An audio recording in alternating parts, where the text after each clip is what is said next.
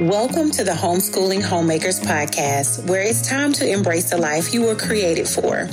Come join me on a journey of being a keeper at home, creating a space for your husband and children to thrive, all while keeping Jesus at the center of it all. Hi, I'm Chantel, wife to one, mama to three, and I'm here ready to share with you practical tools to help you thrive in the roles you were created for. This is a place for you to throw aside all distractions and run into true freedom and joy of serving your family well. Thank you so much for joining me on another episode of the Homeschooling Homemakers Podcast. I am so excited that you are here. I get to share with you what the Lord spoke to me while doing my hair. Now, I'm very proud of myself because my hair is actually done, ready to go for Sunday service, Lord willing. And I usually try to get up and do it early in the morning, Sunday morning, but I'm feeling accomplished. However, while doing my hair, Holy Spirit was just speaking. I had my music playing, songs that I love to praise and worship to, but I turned it off because I was like, Lord, I want to hear. I want my ear to really hear what you're saying. I want my heart to be in tune. And he just said, your latter will be greater than your former. So I was like, okay, let me go and find that in Haggai chapter 2 and in verse 9, the glory of this latter house shall be greater than of the former, saith the Lord of hosts. And in this place I will give peace, says the Lord of hosts. Now, in school, I didn't really care for history. However, homeschooling my kids, it's like one of the things that they love, history and geography. And it's one of the things that I'm finding that I'm starting to love as I dig deeper in my Bible to study, not only for myself, but to be able to teach my children. And I was like, okay, let me go back and review the setting, the place, the time frame, what is going on in the background to lead up to this point. And just to give you a little timeline, this is when Babylon was overthrown, and then Cyrus's decree allowing the exiles to return. Now they give numbers. It says 539 BC and then 538. And then the temple construction begins. And then you move on a little bit. It says the temple work is halted. Then there's a nice gap, a little bit bigger. And then it says Haggai, Zechariah becomes prophets. The temple work resumed. And then there's a smaller gap to the right of the timeline. It says temple completed. And the whole purpose of this book, the message, is to call the people to complete the rebuilding of the temple. Now, we all know pressures, demands, expectations, and tasks push in from all sides. And sometimes our schedules can feel attacked or thrown off. Do this, be here, finish that, call them, return this call. It seems as though everyone wants something from us, whether it's our family, our friends, employer, school, church, our extracurriculars that we're involved in. And soon there is little left to give. As we all know, we run out of time and we run out of energy. It's only so much you can do within a 24-hour period. And then we find ourselves, I know for me, rushing. And then in that rush of life, we only attend to the necessary things. And in that, I find that it's immediate and then it's urgent. Then we're impatient. And then eventually all of that falls to the wayside. Our problem, my friend, is not the volume of demands or lack of scheduling skills, but values. What is truly important to us? Our values and priorities are reflected in how we use our resources, our time, money, strength, talents, you name it. But often, our actions,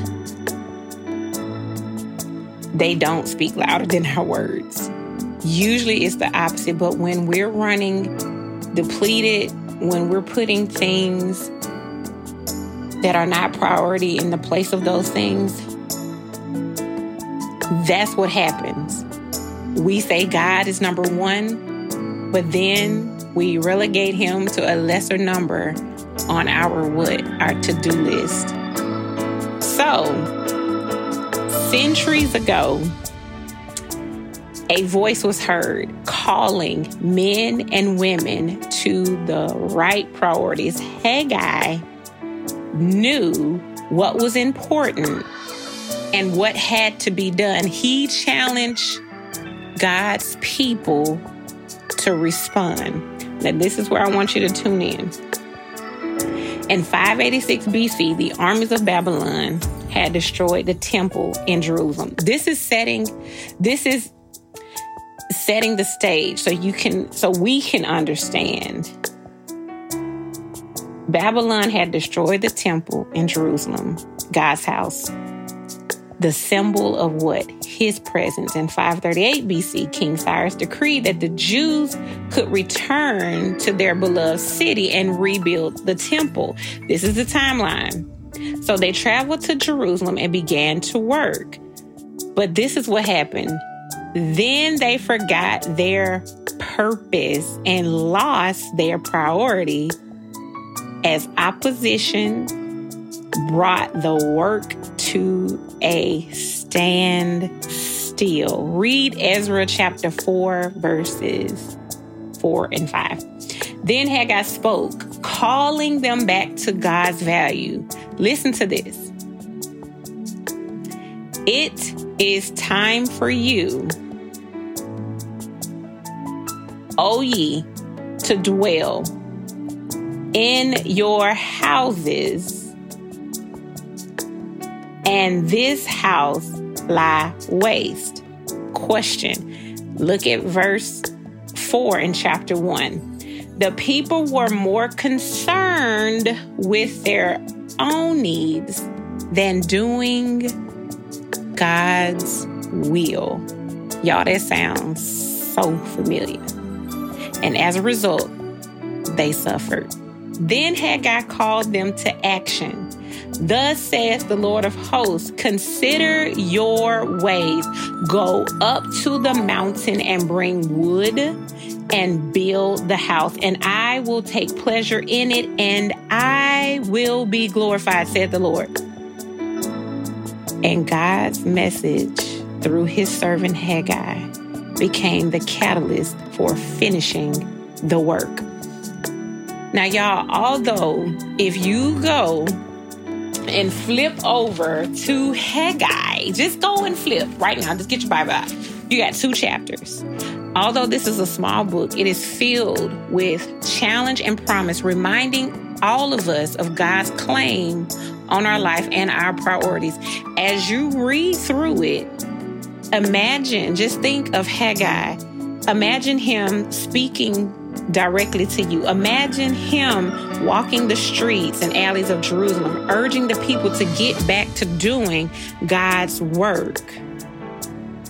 And I truly believe he's speaking to us today, urging us to reorder our priorities in accordance to God's will, not our will.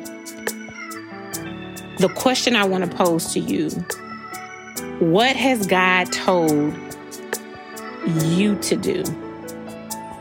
Put all else aside. I encourage you to put it all aside and do what he asked. Be obedient. See, God had given the Jews the assignment to finish the temple in Jerusalem when they returned from captivity. After 15 years, that's a long time, they still had not completed it. They were more concerned about building their own homes than finishing God's work. Haggai told them to get their priorities straight. It is easy to make other priorities more important than doing God's work, but God wants us to follow through and build his kingdom. Don't stop and don't make excuses. Set your heart on what is right and do it. Get your priorities straight.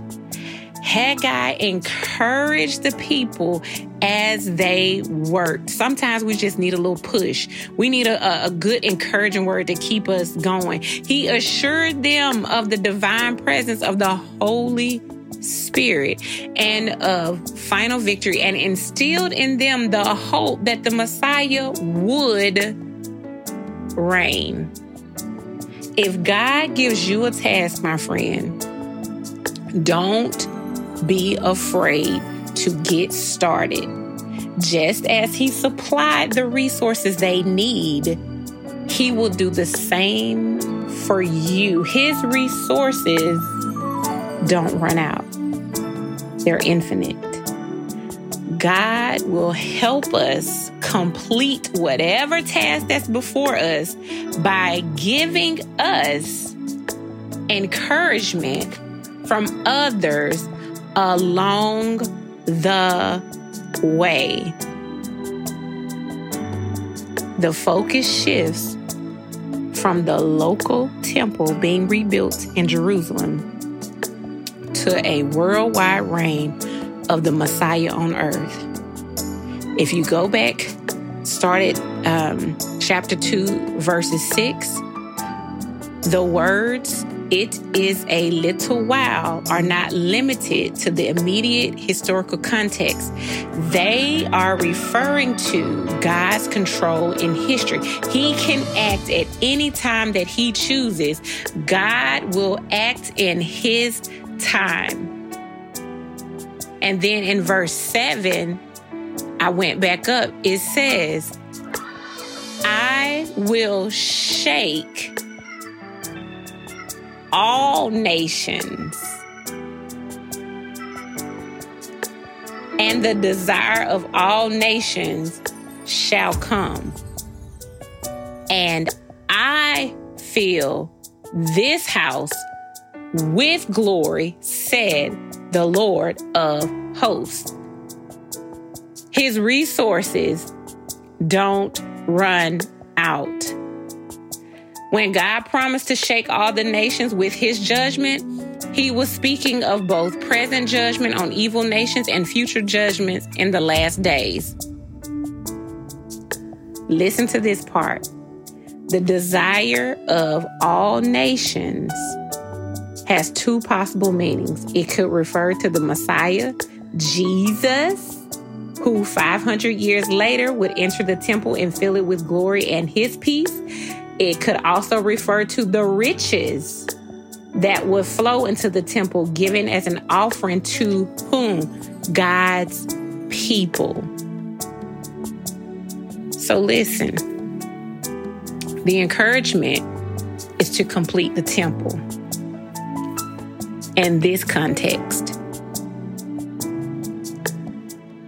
But what in your life has God delivered you from that has halted at that time the task at hand? Who has God sent along the way to encourage you to get back to doing what God has called you to do? Because here the promise is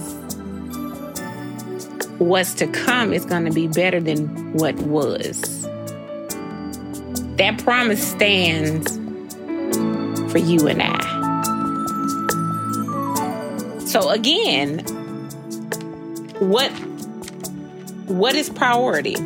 What has God told you to do? Put everything else aside and obey Him, because your latter will be greater than that which was before. I pray this has encouraged you as much as it has encouraged me. Please go read the scripture for yourself. It is so good. Don't allow the pressures and the demands of day to day keep you from doing what God told you to do. And don't turn away from the encouragement, the help that God sends. As you read here in this book, He supplies you with everything you need to complete the task at hand. Opposition will come, but don't allow that to halt the work that God has given you. Be blessed. Until next time, remember to pray big and pray much. If you have found hope and inspiration in today's episode, then hit subscribe. Make sure you don't miss a moment on this journey of being a keeper at home. I am so grateful for you, and I cannot wait to see all that God has in store for you.